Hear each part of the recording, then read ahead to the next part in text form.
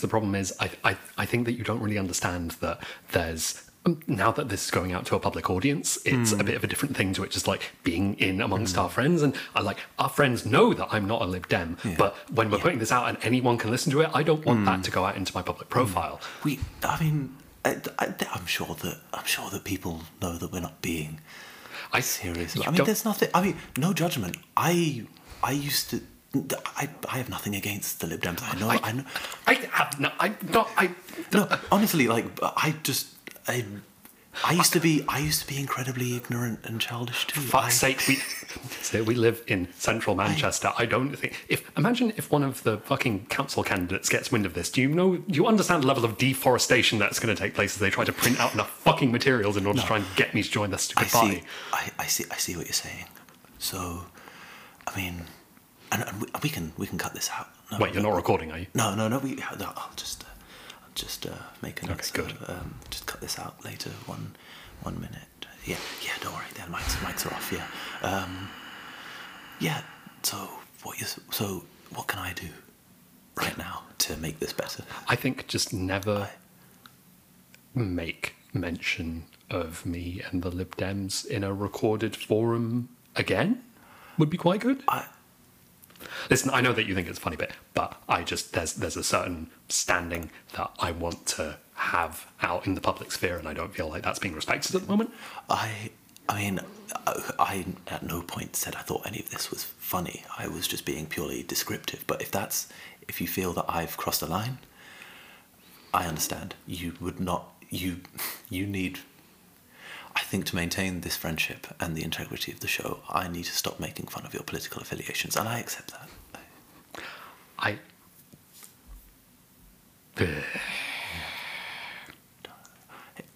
Whatever happened to ASMR? For fuck. We're basically saying the same thing. I understand I need to stop making the claim that you are a member of the Liberal Democrats if we are to carry on doing this. Yeah. Okay. Good. I'm glad we've had this chat. Yeah. Still friends? Yeah. Still up for doing the rest of the episode? Sure. Yeah. Good. I'm glad we got this out of the way up top. I had no idea that the Lib Dems felt this way. Motherfucker. Oh, he's gone. John's quit the show. He's off. Yeah.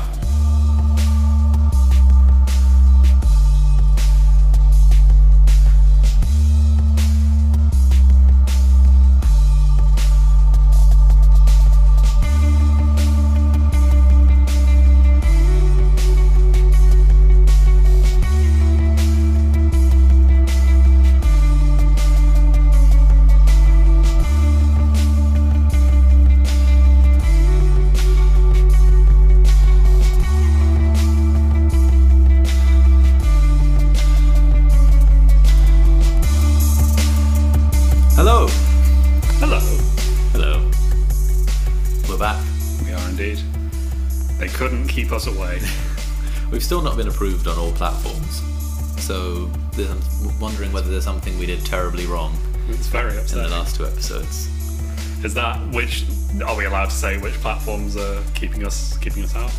We'll say now, and then I'll do some reading in the next couple of days. And before I put this out, if there's going to be any problems, we'll cut this. Amazing. But Apple Podcasts haven't accepted us, so wow.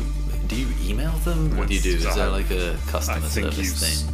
You stop being such a vanguard of the woke left. I think that's the only. What is their current political presentation? The Apple Corporation. What do they want us to think they are? I feel like they don't figure as majorly in kind of there's certain I feel like it's a lot of media empires that deal heavily in this is the kind of politics that we are going to say that we are the sole champions of and the sources of. I'm thinking a lot of kind of just Marvel cinema and stuff like that in the and Disney in general in the whole way of we're going to have representation. We're going to have the first gay character in any Disney film in this film, and then also this film, and then later on this film. But yeah, Apple I feel like doesn't. I don't know as much about its what it wants people to think about its ethics. It's kind of, it was super culturally ubiquitous of maybe 10 years ago, up until the point where kind of everyone's either got an iPhone or has decided that they don't want an iPhone.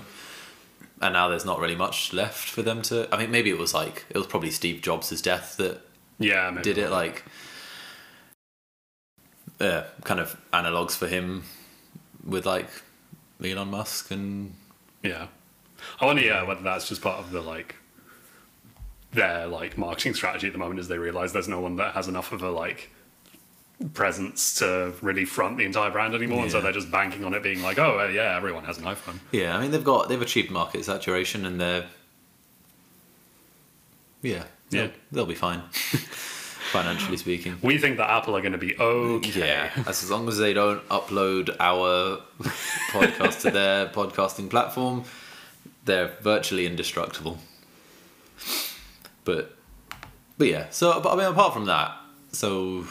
We recorded the first 2 episodes in one sitting and then released them 2 weeks apart for some reason. Indeed. But yeah, that's been most of the hiccup so far, is just their insistence that we shouldn't be allowed to preach our particular brand of hatred and dogma from there. Maybe it's just, maybe they require a body of work. Maybe it's the thing that you need to submit like a whole portfolio. It's like an art A-level or something like that. It's a big book you need to fill up with lots of opinions before you're allowed. Yeah, I mean we're on Spotify, which everyone uses, right? Yeah. And then there's like Overcast and Podbean, which a couple of people use, and then I think we got it covered. We're fine. I mean, I use Apple Podcasts, but I'm not going to listen to my own podcasts on my preferred podcasts. That's fine. Maybe I just need to choose a different service phone. To use. Just choose a different phone. Yeah, entire brand of technology to look into. We don't have to worry about that for now, though. I mean, speaking of billionaires and public profiles thereof, Sure. I saw a headline a couple hours ago that Jeff Bezos is suing NASA because Why? because they've contracted Elon Musk, Oh dear. which is good because it gets us closer to my personal fantasy, which is still an unrealistic one, but the idea that both men are executed under the orders of President Joe Biden and we're allowed to wear their skin while we record episode 4. I think that'd be fun. Oh, so you see this being as quite a close timeline. It's like there's... Yeah, I mean, who's to say that Joe Biden doesn't need a very quick political win after the withdrawal from Afghanistan and he just executes 2 of the least, well, differently unpopular, but hopefully both generally unpopular men. That he doesn't just execute them and reclaim their all their material wealth and then promise a bunch of stimulus checks that he doesn't deliver. That he then doesn't deliver and then keeps all the money. I mean, it wouldn't be the first time that Joe Biden has turned to us specifically for kind of political advice. It'd be the first time we offered some in the form of executions. But do you reckon it'll be the first time he skinned a person? No. Yeah. How's your week been? I still not got through the emotional wall presented by the start to Arsenal season that we had to sit through on Friday. We're recording on Monday the 16th. Yes. August. The Arsenal season hasn't started, so I don't know what you're talking about. Our pre-season's been shocking. No, it's been... I mean, we've lost... Have we, in our pre-season, which is extended into the start of the regular season, we've lost to just about every London club in existence? Yeah, pretty much. So, I think that's the bingo card. You need to... We have Millwall and QPR to go, and then... Oh, don't forget Leyton Orient. Oh, no, they'll give us a thumping. I mean... Does Wimbledon count? Is it within the catchment area? AFC Wimbledon, for sure. Although Milton Keynes Dons could be us. As the old saying goes, any old Dons could do it. Beat us at the moment. But it was compounded by the fact that while we lost to a team that's having its first season in the Premier League for 75 years, Tottenham Hotspur beat Manchester City. Yep. I mean... I think you're choosing to see this from a very negative perspective as far as I can tell. But can you expect any less? Well, we're on the same points total as City, and if that isn't progress, true, I mean, the student is becoming the master. Although, even with that being the case, we are still below them on goal difference. You can't ask for everything. Yeah. It's been 2 seasons here, come on. I mean, if we start the season below City, it means that we can't really bring ourselves to expect that we will finish above them. And so, like, if that was ever anyone's fever dream about, like, what might come from this season. that's been extinguished at the very start. We can only go up from here. Is positive. Is a theoretical positive. Is a hypothetical. Yeah. And it will remain purely hypothetical. The idea of us improving. No, we found our level. Yeah. And it's bottom. But we've got so much else to talk about today, haven't we? Yeah. I think it was shortly after we recorded the previous episodes that there was the news that Terry Pratchett's ghost had visited the dungeon headquarters of the LGB Alliance and had do you want to? Yeah, sure. So this is like for listeners of the podcast, this is probably a particular bugbear of mine in the sense that like I am. It's probably unsurprising to learn a very big fan of Terry Pratchett's work and the Discworld series, and just finding out. I mean, it's kind of, I will say on the day that we are developing, it is kind of developed since then in terms of the like quote unquote gender critical people and who they want to kind of co-opt into their movement and find allyship amongst. And so I feel like it was only a kind of a mild dalliance that they had with Pratchett in comparison to the apparent full-throated attempt to get the Taliban on board with what they're attempting to do. But yes, no, I believe the whole thing with Pratchett was, it started from, there was, I think, something that Neil Gaiman tweeted that was just pro-trans, which a bunch of TERFs took a lot of exception to, and then started to posit the idea that because Neil Gaiman and Terry Pratchett had worked on a book together in the past, Good Omens, that all of the good parts of that must have come from Pratchett because Neil Gaiman was such a, just trans-supporting bigot in these people's terms. And so, effectively, kind of built themselves up from there and really just started trying to pull a dead author into their just circle of hell, basically. And were very quickly told to just fuck off by everyone who had ever known him, who had ever, trans people who had ever had any kind of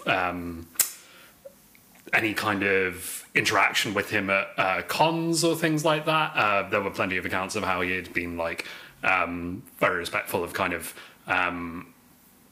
where people were still kind of deciding on their pronouns. He was wanted to be very careful of how he would address them and stuff like that, and down to everything of Neil Gaiman, a close personal friend of his, and his own daughter saying that it wasn't just at all within his wheelhouse, and he was very supportive of trans people, and that would not be a surprise if any of these people had read any of his books, because it is abundantly clear. I know a lot of people have made kind of references to the way in which he uses dwarves in his fantasy setting, and how he kind of plays off the joke that exists, I think, in a lot of Tolkien work, the idea that all dwarves are male, and how he uses that within his books to kind of present an example of a dwarvish character that ends up in the big city and decides to openly present as female, and the kind of challenge that they face through that. And a lot of people have mentioned that there is an entire book that is just about a series of people who are women disguising themselves as men to join the army, and how they grapple with their gender basically as they go through that. So it's fucking laughable to me in the most unfunny way, I guess you would say. Yeah, I mean, it's kind of directly in the wheelhouse of a lot of these people that oh no, the only thing that matters is whichever fantasy author I have chosen to hold up as a kind of a transphobic thought leader, and it's not enough that you've got the biggest, most famous, and most financially successful one of all of them. You have to now just enlist the help of of the dead ones as well. And it's kind of the same concept of American conservatives talking about what they imagine Martin Luther King might make of the modern Black Lives Matter movement and stuff like that. Well, he's dead is probably the most important detail. And it's just the idea of this was the thing as well, is that some people were drawing comparison to, at the very least, I know there was someone positing the idea in a Times column about asking what one way or the other what Terry Pratchett would have thought about trans people would be akin to asking Jane Austen what she thought about kind of modern political issues and stuff like that. And it's like there is like obvious ridiculousness to that, taking someone who is like basically a historical figure, a 200-year-old historical figure, compared to someone who was alive within the last like 10 years and I think just the general like the implication of a comment like that oh, it's only within like the last decade that trans people have started existing, which is obvious like bullshit. And just every element of it to me is these people having absolutely no clue what they're talking about in just the rabid and unrelenting bigotry and like just growing elements of like fascism that exist within their movement. And like I don't know what you can expect from these people, because they fucking tried to co-opt like Margaret Atwood as well at that, and like the idea that like you could read The Handmaid's Tale and come away with the idea that like cemented gender roles are like really like the most important thing, and it's all about genitalia and like the ability to breed guys. That's like ultimately what the whole thing just it left me feeling kind of vaguely sickened and sad that this is where we're at. I mean, it seems like it's been a while since those, like, I don't know, was it like Twitter based, this whole thing, or did somebody make a public statement of some sort? But like it's been a while and it seems to have like died down and like they've moved on for now. But it's kind of there's like a very narrow view that these people have of like how to talk about politics, and all of it focuses like on the fact that like these are people who read Harry Potter and never got over how like that was the best thing that ever happened to them. And it's the same kind of, it's I think within the same kind of like type of political, I don't want to call it political commentary and stuff, but I think it's like a lot of them are the same sorts of people who do that like really annoying bit of like, oh, Joe Biden is a Gryffindor, but Anthony Fauci is a Ravenclaw. And it's like, it's the most annoying type of person to be. And it's also, like, it's kind of hilarious how, the idea that J.K. Rowling being a transphobe, how many people has that converted to transphobia? Like it's far more important political issue to like decide what you think about it based off like what some children's author has said about it. But that's the only way that like a lot of these people feel that they can communicate about this thing, is to just like, oh, we'll just like enlist more and more of these things and try and like convince people that an extension of their like kind of appreciation of like fantasy novels has to be transphobia. It's like, it's kind of ridiculous, and it's like it's hilarious that it's moved from Terry Pratchett to the fucking Taliban now. Because I mean, what was the substance of that? Was that like, oh, the Taliban will be using like kind of the basic like code of a gender binary to identify which people to oppress in a very the Taliban don't care about they them pronouns. It's like I fucking imagine they don't like it's kind of because I think there was a tweet that was like, oh, incels know what a woman is, like the Taliban know what a woman is. Like no they don't. It's just also you don't. You are like you are collected in your ignorance, which like well done for grouping yourself. That's the thing. Like, it's just like all they've done is sort themselves into the category of wrong about gender. Like along with some of the worst. Like I think it's truly. It would be a thing of like utter kind of like laughable ridicule if it wasn't like if these people didn't have broadsheet columns and just have already like such a grasp on so many different elements of like English media at least that they're now almost like fucking like pogs just trying to like collect like extra authors and like extra people and figures who like people enjoy their works and just like co-opt them into their like hateful movement. It's hilarious as well because weren't we talking just on like Saturday morning about like we were joking about this very thing. It's like how long until like there's a, because I mean there have been like any number of like ridiculous like alliances formed between TERFs and like literally anyone who will like align with them on any tiny minute detail about. I mean they're kind of like hand in hand with like just the remnants of like Gamergate and stuff like this now, and it's just like Yeah, And I think like the most egregious part of it to me is the notion of like ownership of other people in the way, or at least in the way that other people are presenting, where like so much of these people brushing up against reality and having to come up with rules that define how they interact with the world around them comes down to like, I need to be able to look at you, a stranger on the street, and be able to immediately visually tell every aspect of your identity and history, otherwise you are committing violence against me. And down to that thing of like, it genuinely doesn't feel that far from the point of view. Yeah, we need these people to like wear signs and things in order to like, there needs to be some kind of like QR code that I can scan in order to like find out that this person is non-binary. It's just like, it's kind of, and it's fucking ridiculous. It's in just the worst elements of kind of control and authoritarianism and like for the purpose of bigotry that these people really in their kind of, I think in their long-term fantasies really want to implement. But it does sit in a really kind of like just grim and awful place. Yeah. On that happy note. Yeah.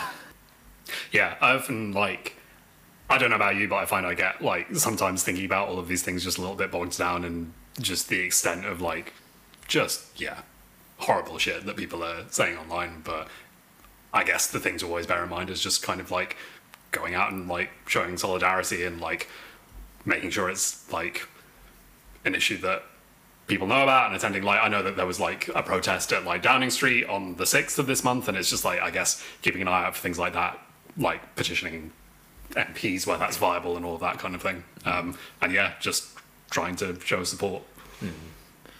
Yeah, we'll throw some links to some resources in the description about where you can get help when it comes to writing to your MP and they have like I think they have like links of like just upcoming events and stuff like that, so we'll throw that up. Specifically kind of like going back to just the protest earlier in the month, the full reform of the Gender Recognition Act, which I think is kind of one of the main thrusts of kind of just petitioning the current government and anyone who happens to be a constituent of Liz Truss as well. If you want to set her bins on fire or something like that, I'm sure that you can blame it on us. We're fully supportive of. I mean, Liz Truss is one of the names that's been kind of listed as potential replacements to Rishi Sunak. Oh my god. Which, I mean, I don't know what to make of those headlines earlier in the week that he might be demoted, but fucking hell, wouldn't that be hilarious? Conservative civil war. Yes. It's horrendous, isn't it? Like, I mean, he's not the only... There's been a definite effort since like the kind of relaxation of COVID restrictions for there just to be kind of silence basically coming out of the official channels. And just as little information coming out of the government as possible about just about anything as they headed into recess but it seems to have been definitely a thing for a while of just kind of number 10 shutting up basically anyone who isn't number 10 within the government. And I mean, I don't know what your view would be on this, but I wonder if we spoke about in one of our previous episodes just about like Cummings and his like unbelievable like kind of self-focused like fan fiction that he'd been writing basically in that like ridiculous Twitter thread. But I wonder if that's the extent to which, because and we made mention of it before, the way in which he was like protecting Sunak, protecting Gove and everything that he was saying, and is it beyond the pale to think that that might actually just be having a concrete effect on the way in which like Boris Johnson, being who he is interacting with his cabinet members at this point? Yeah, I mean, it's just about the most like plausible thing to imagine that there's just an air of suspicion like within the cabinet, and like it's funny, I don't think Boris Johnson's got too much to be scared of, because he is again like just about the most like personally popular member of the government apart from maybe Rishi Sunak, which is kind of hilarious because there was the idea I think early last year around the beginning of the first lockdown that Rishi Sunak had like done a good job of doing an audition for the next to be next Tory leader, and it's just very satisfying to know that even if it comes at the cost of there being more Boris Johnson for the foreseeable future, or pretty much anyone else who would be in the field, that like the just that smug little prick who like climbed on his little step ladder to pretend that he was forking out of his own personal fortune to like keep people's livelihoods intact while not doing that, while like just not extending sick leave, not doing anything really beyond the bare minimum, and pretending all the while that it was like he was doing some sort of favor to the country, and then seeing that worked in the way that it made him the most popular politician in most like polling at that period. And you had like him dressed up in like Superman outfits for BBC coverage at the time. And you mean to tell me that you weren't unbelievably enamored with Dishi Rishi? Was that not? No, I was, and I still am. And this is my way to try and get his attention, hopefully, by playing hard to get. And Rishi, if you're listening, eat out to help out. No. I mean, you got to take the small victories, even if that means like Tories beating other Tories. At least a Tory lost. Yeah. So I mean, you want someone to be just offering some kind of disquiet or sense of disruption to like the government as a whole, and fuck it, if it's other Tory cabinet members at this point, I'll take it. I don't know what else to take. I mean, it's just the way he looks like he's just been dipped in butter all the time. He comes from the David Cameron school of kind of outward presentation, where it's just kind of buffed to a high sheen. One feels. So that's a fairly natural transition, or would be a natural transition into Tories suck, which I will be taking over for this week.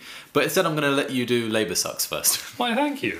Yeah, so I've been having a little bit of a look over things that have been going on with Labour in the last week. And the thing that I guess drew most attention for me was the story around Keir and his hatred and bloodlust for alpacas. So this was the story about, there is an alpaca called Geronimo. Friend of the show. Yeah, there'll be a link in the description of a picture of Geronimo, the handsomest alpaca ever there was. Ever to contract TB. Apparently, it's disputed. But yeah. Well, he was ordered for destruction after twice testing positive for TB. Well, so this is true. So there was a bit of a popular petition that I think went around for a while, because there was this alpaca that had been being kept by a private individual. It tested positive for TB a couple of times, but the person who owned it said that they didn't think that those were legitimate tests up to the standards of the law. Kind of went back and forth, and it was kind of put forward as a throwaway question to Keir Starmer. I think it's fair to say it wasn't like kind of anyone digging for a central point of policy of his about alpacas or anything to do with that. But it was just put to him as something that I know that like a bunch of celebrities, I think Joanna Lumley had like kind of shared a petition about like Save Geronimo and all that kind of thing. I mean, I will sign anything Joanna Lumley wants me to, but that's a personal fixation. That's a private matter. But yeah, and so, no, Keir was asked about this and came back somewhat unsurprisingly, given the kind of timbre of everything else that he's been saying, just in support of the government, in support of the government's position on... sharp break from... just there was a vital matter, and that there was unfortunately, despite the high emotions around this, a real need to have Geronimo put down for really for the good of the entire herd, if you want to put it that way. And I mean, in and of itself, this isn't like something, I'm not going to like ridicule Keir Starmer for having a particular kind of violent outlook towards alpacas, but it's more just, for me, I find it to be quite a bizarre and quite a funny like example and case study of just the exact way that you can expect Keir Starmer to respond to any political issue at the moment, which is just to look at what the government has said, as long as it falls in line with something to do with like just the reinforcement of current laws, he will just back them to the hilt, and occasionally say that actually no, the one thing that Labour would do would be to go further, which I would have loved in this scenario. For Labour to come out as its first kind of point of key public policy really in the last year to just say that it was down for a just full cull on every alpaca in the country, I think would have made for a very nice piccolo within political discourse. I mean, you'd be able to enlist the help of David Lammy and Wes Streeting doing one of their like walking past a semi-detached house videos, and Every day alpacas walk through these streets, which are paid for with your council tax. Intercut with like August 2011 riots footage and Yeah. like, alpaca faces kind of like spliced in. Alpacas injecting each other with unidentified substances and heavily doctors' images of them like sitting in bed sits and anything else. But yeah, it's like, I guess it's less of a serious point, but as I say, it's just I find it deeply depressing in the way that I find everything to do with like the current Labour leadership deeply depressing. But It's like just the most kind of like trivial example of like the complete like noise around the Labour Party when it comes to kind of there being just a really unsatisfying meme to policy ratio, and this is very much in a kind of just like a thing that people thought was funny that Keir Starmer was asked in a very self-serious way about the fate of one particular privately owned alpaca, and that kind of cutting through in terms of media coverage more than just about anything of substance that he's had to say about policy to basically this stage of his leadership.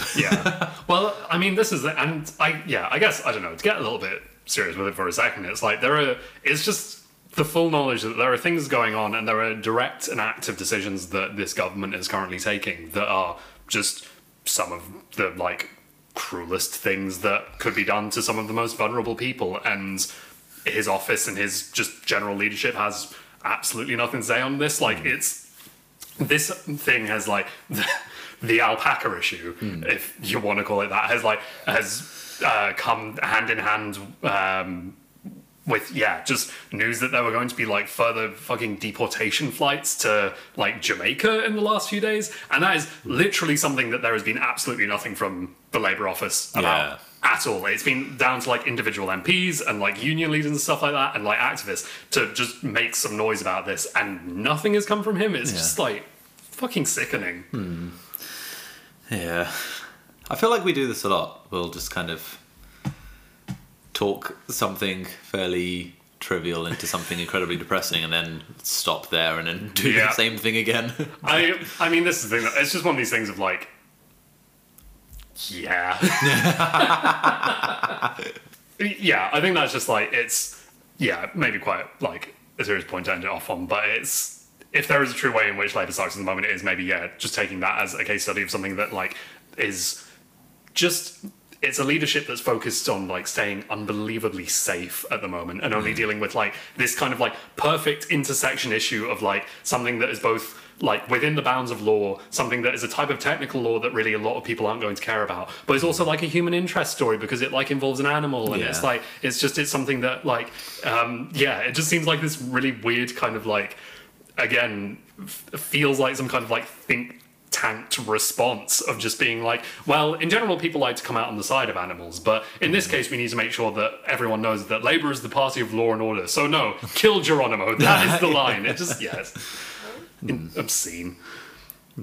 I mean, apparently it's specifically bovine tuberculosis, which is, Geronimo's not a cow. This is disinformation. I can understand why the owner would have wanted further tests. The tests were all to determine whether or not the alpaca was actually a cow, and 2 of them came out positive. While the owners insist that it tested 4 times as negative for cowness. But, apparently while he was in New Zealand, why is this alpaca going on more holidays than us right now? Well, I mean, I presume it. Did they buy it from New Zealand? Possibly. I don't know. I'm imagining that it's like from the same sort of like time and period where like you had influencers going out to Dubai and stuff like that. Maybe it just all fell within that window. So this was prior to any like case of TB. This was a already famous Instagram famous alpaca. One can only assume. I mean, I wouldn't. There'll be dozens of Instagram. I'm not even going to bother to check. There'll be dozens and dozens of Instagram accounts dedicated to this. It's our Harambe. I think Harambe was our Harambe. I don't know. I mean, that was America got to claim that. Sadly. Oh, okay, yes. I mean, alpacas versus gorillas. Which is cooler? Which is a more? I mean, gorillas look like people, but alpacas look like alpacas. And this alpaca looks more like a gorilla than any alpaca I've ever seen. Again, photo in the description.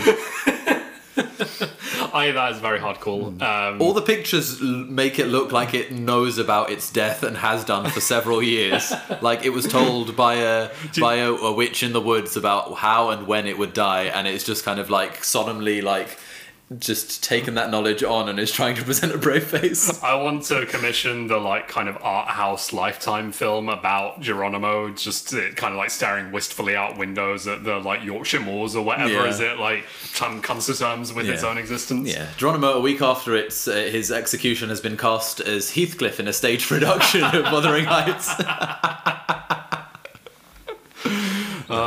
It's a government eat alpaca world out there.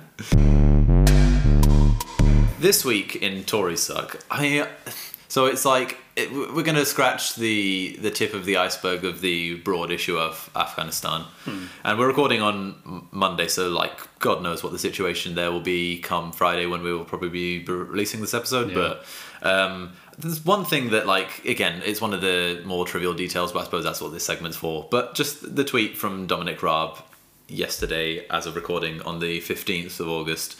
So yeah, Dominic Raab, the Conservative Party's resident Instagram thought, decided that he was gonna kind of wade into the issue from the confines of his like holiday destination, no doubt.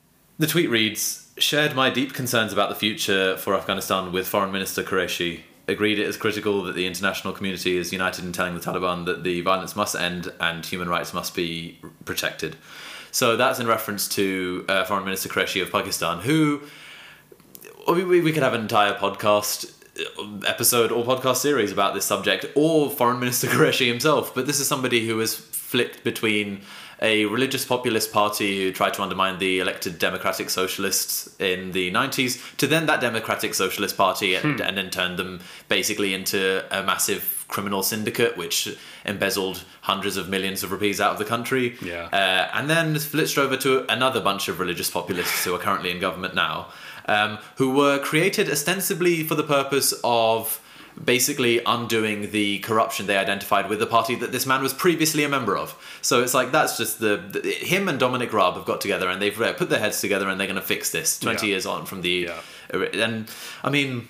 again, it's just like, the idea that like Dominic Raab, a man who has been basically sidelined for the entire the entire existence of the post 29, for this current version of Parliament has been entirely sidelined because he's basically somebody who is recognised by the current Conservative cabinet as one of the stupidest people who has ever held the office. Now is the time. It's the 11th hour. It's Dominic Raab's time to shine. He's going to fix this all for us. And I mean, on the note, the note of human rights, just a couple of quotes from the past. So this is in an interview some years ago. "My name is Dominic Raab and I'm a Tory. I don't support the Human Rights Act and I don't believe in economic and social rights."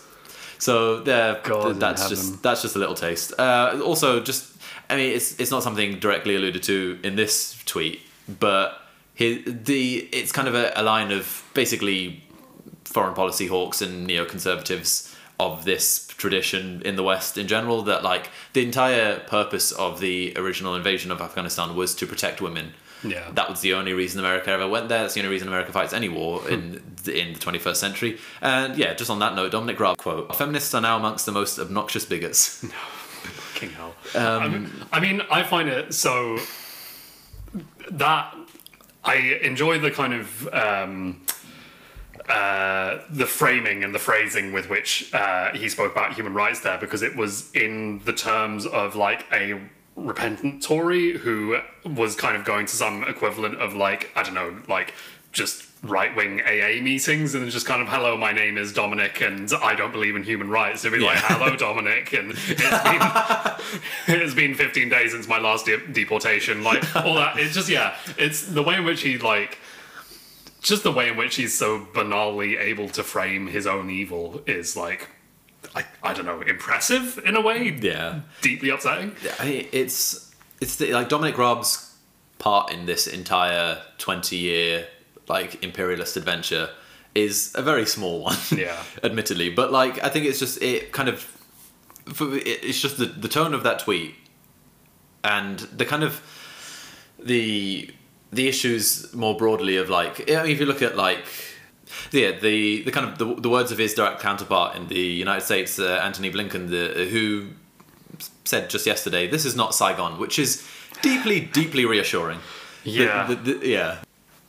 Again, like, Dominic Raab isn't going to play a huge part in this, however he imagines his place to be in this whole thing. But yeah, maybe it's getting away from the subject. But yeah, just the words of Tony Blinken, like, who doesn't need to put his head out like this, but basically insisted that the United States' original objectives had been fulfilled. Yeah. And I mean, those objectives were what? To find and kill Osama bin Laden, ostensibly. Yeah.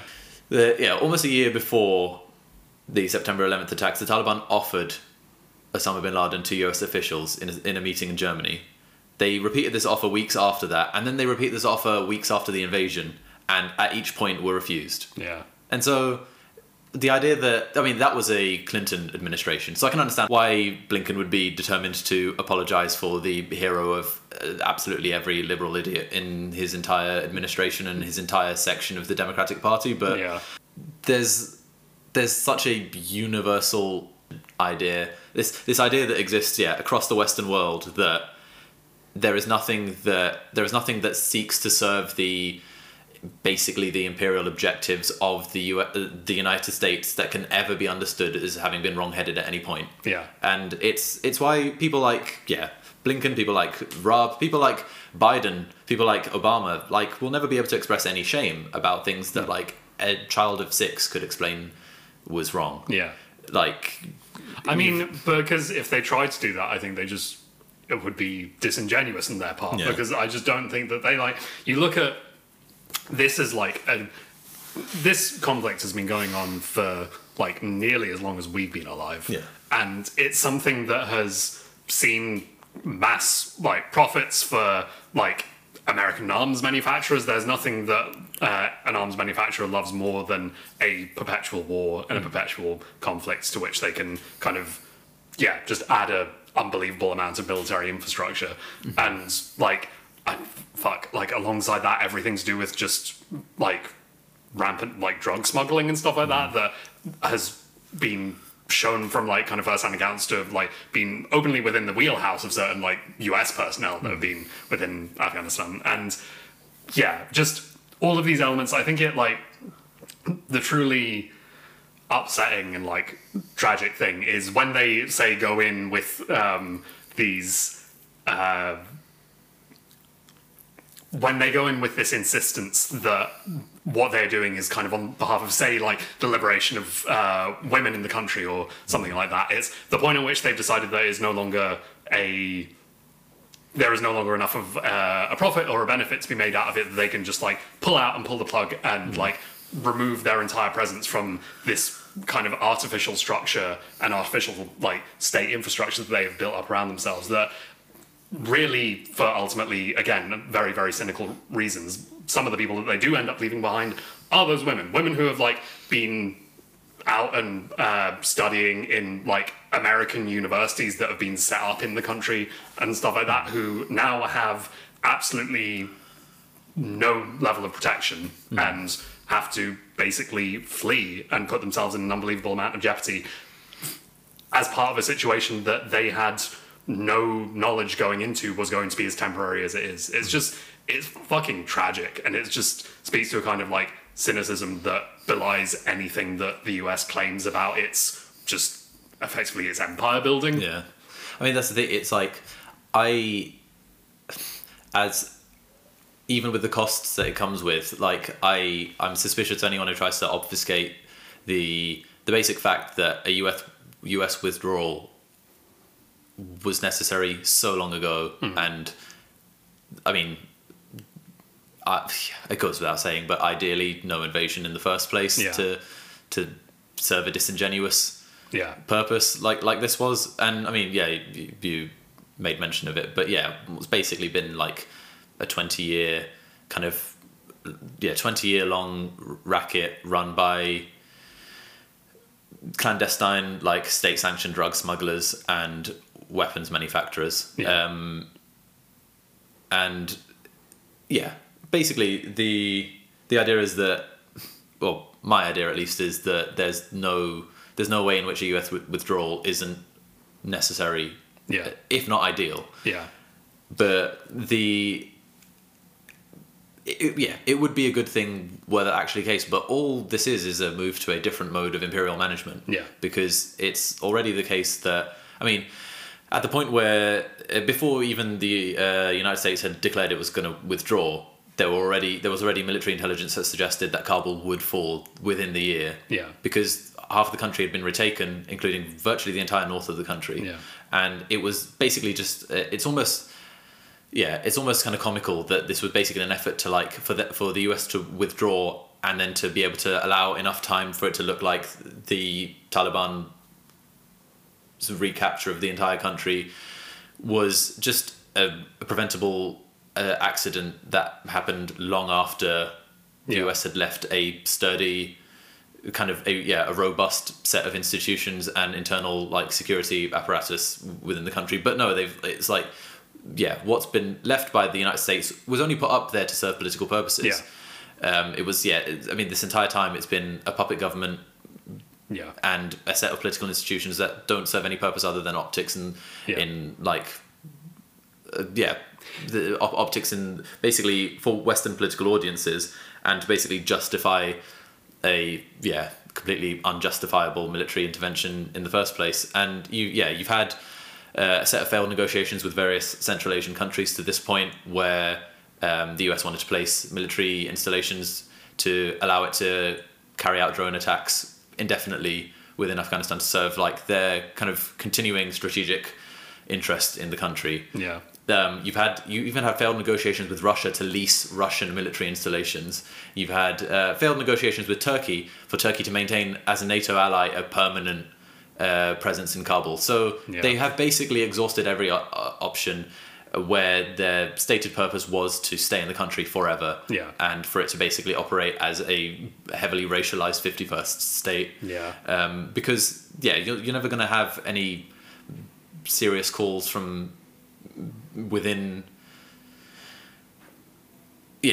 you're never going to have any serious calls from within the security or intelligence community for the frontier of the empire to be pulled back. Why would you? America is there. They've demonstrated that they've got no qualms with, while denying healthcare to people at home, spending trillions of dollars in unwinnable forever wars abroad. And that's kind of what it comes down to in the end, is the complete lack of shame and lack of vision of pretty much the entire Western political class across political boundaries, where you've got the current Democratic US Secretary of State defending so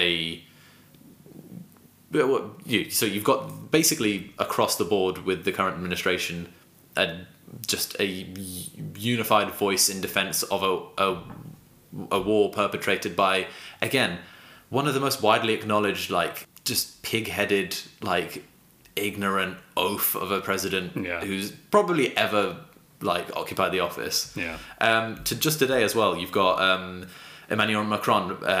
There's a headline from AFP: Macron vows EU initiative to protect against migrant flows from Afghanistan.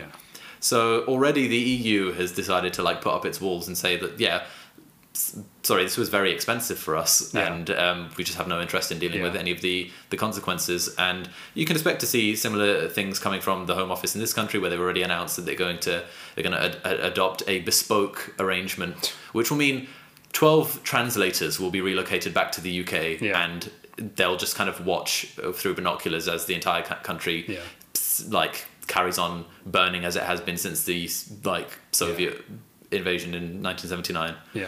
I mean, you had the reports of the British ambassador in Afghanistan sitting just within the airport, basically trying his best to process people's asylum applications as quickly as he could, and that, I am certain, is in no small part due to the way in which the Home Office in this country currently functions, is not to consider any case based on its actual value, but look at it for any possible errors or problems within the body of this Byzantine application, in order to just turn people away callously on technicalities.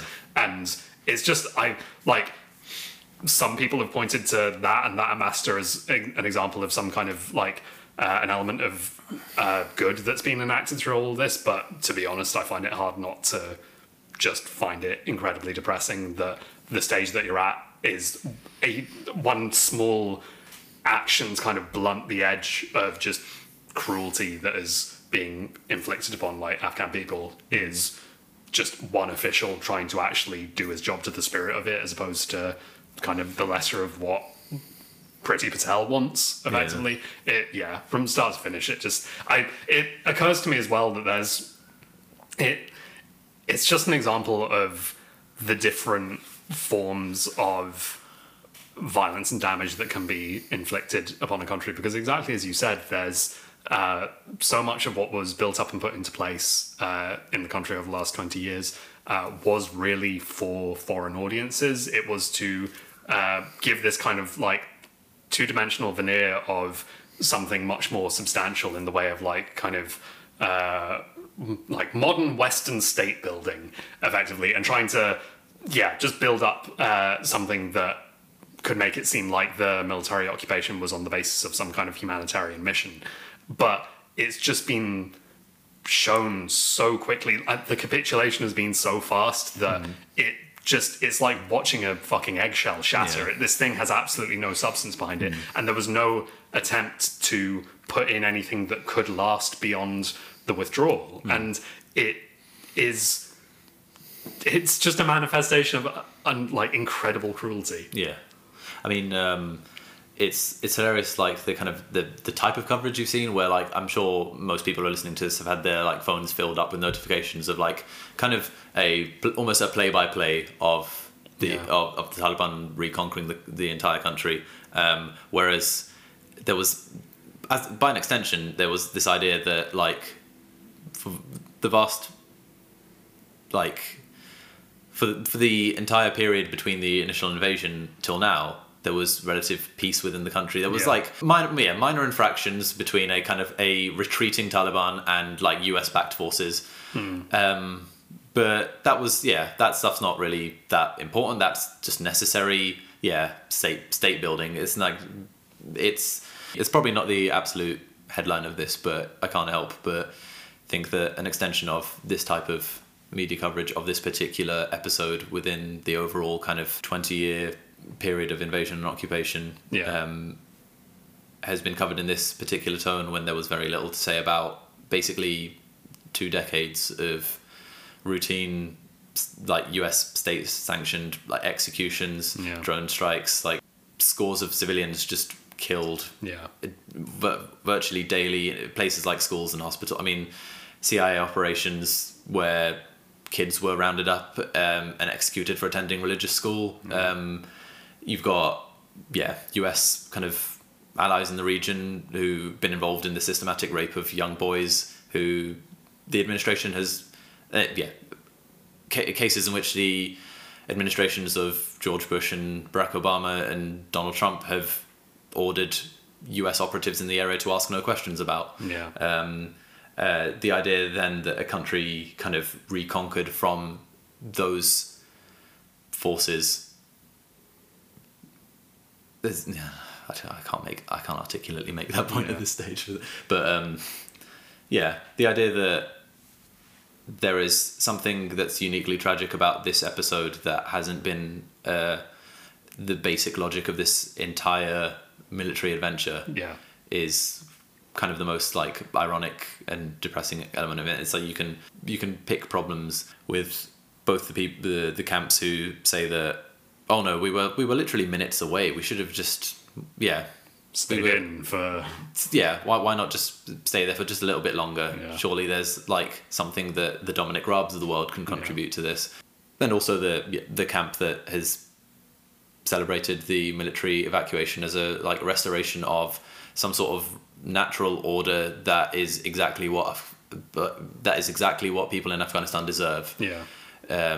Both of them just kind of reek of like kind of just different flavors of kind of imperial and colonial adventures from centuries ago, whether it's the civilizing mission or the like these are people who cannot be ruled and therefore deserve eternal punishment, which is ultimately of their own creation. I realize this started off Dominic Raab tweet, and we've ended up here. But that's kind of our MO at this point. But that's the thing. I think it just goes to underline that, like, there is nothing that you can expect of the, like, pointless gesticulations of someone like Dominic Raab to affect any kind of, like, solution or just any kind of constructive work to any of this. He exists as hot air that just manifests itself occasionally, and I guess more than anything just the notion that he might think that anything that he has to say or to contribute to this issue has any kind of material effect on the lives of people who are at the sharp edge of it is just horrendous. Yeah. Happy episode. Okay, we need a shot of happiness in the arm. Sure. I'll try my best. This is a new segment that we're going to try out called Starmer or Stalin. Good. Because that makes it sound like an Irish name. Starmer or Stalin. So, yeah, 5 quotes. John will try and figure out whether these are quotes of Keir Starmer or Joseph Stalin. Is there a big cash prize at the end? There's a big cash prize in the sense of a lack of cash that I will take from you if you are successful. I'll accept it on those terms. You will stay as cashed up as you currently are. And well, it can't get worse, so sure, let's go into it. It's just a spirit of competition. I know you're competing against my own failure. No, I'm down for that. Well, that won't make for much of a change. I'm in familiar territory. And by all means, feel free to play along at home and send us your scores, and we'll send out a shiny postcard to the winner, which will feature a picture of us. No, keep going. I want to know what this is going to be. TBC. Cool. We can at least promise that we will also not come and rob you if you win. Yeah. If you win. We promise to not rob any of our listeners. Shall we begin? Yes.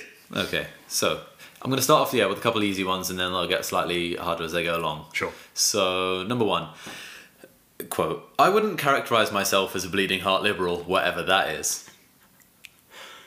It's Starmer? Yes, correct. Thank God. Yes, okay, 1 in 1. So that was Keir Starmer in a 2009 interview with The Guardian while he was Director of Public Prosecutions. Motherfucker, right.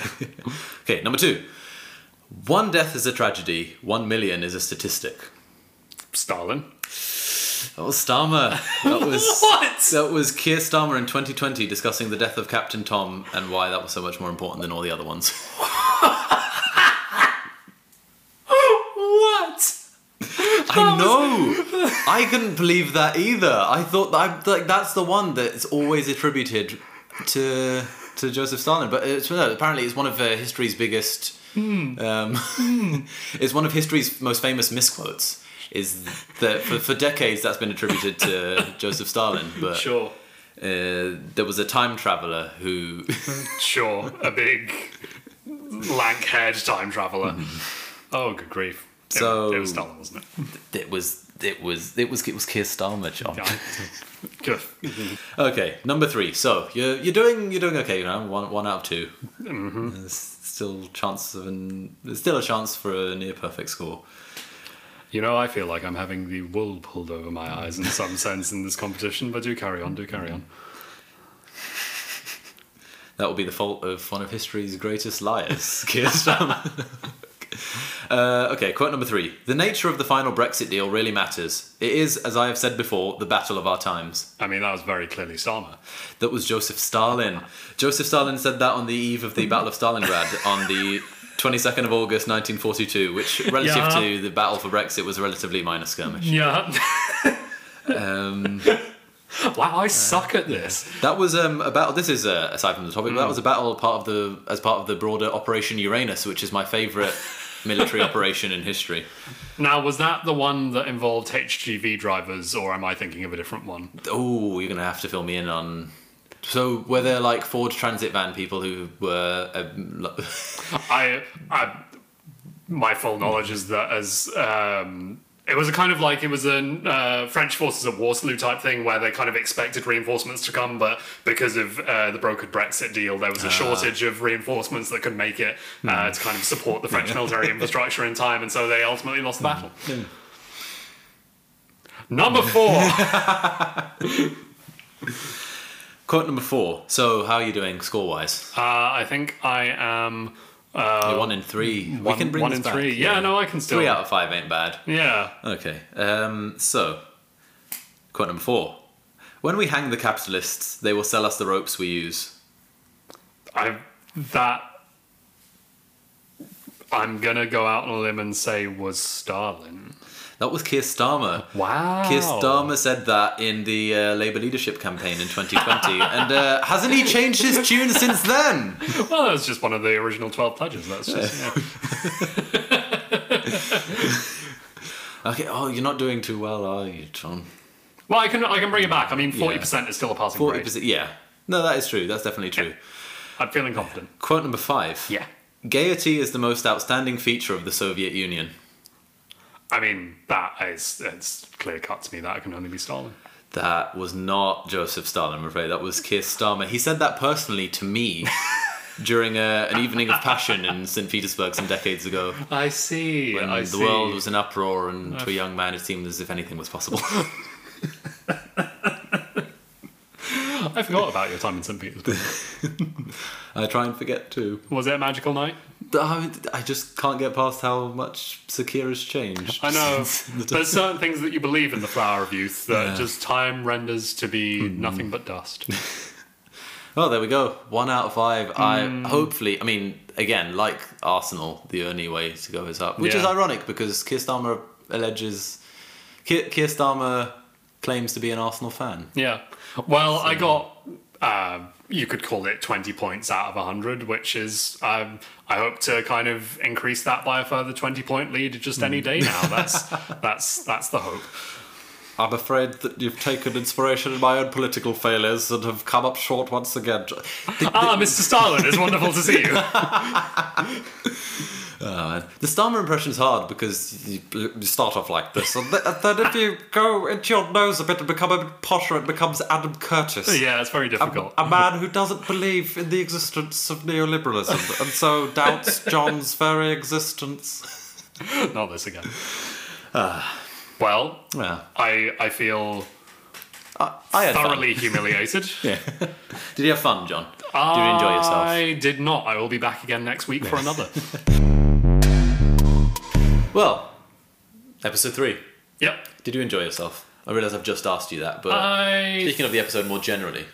Largely, I think I did, yes. Yeah. It was touch and go in the middle when we were both on the verge of tears, but we brought it back with the... I will come back and have another. Yeah. Maybe we'll do another quiz next time. Yes. Well, very quickly, where can they find us? Here with us. You're already here and with us listening. Yes, you've already found our bosom. But if alongside the cradling of our bosom you would also like to follow a Twitter account, where would that Twitter account be? You've already found your way to our bosom. But if you were to we're on Twitter at @LeftAtHomePod, and so all our updates for future episodes will be up there.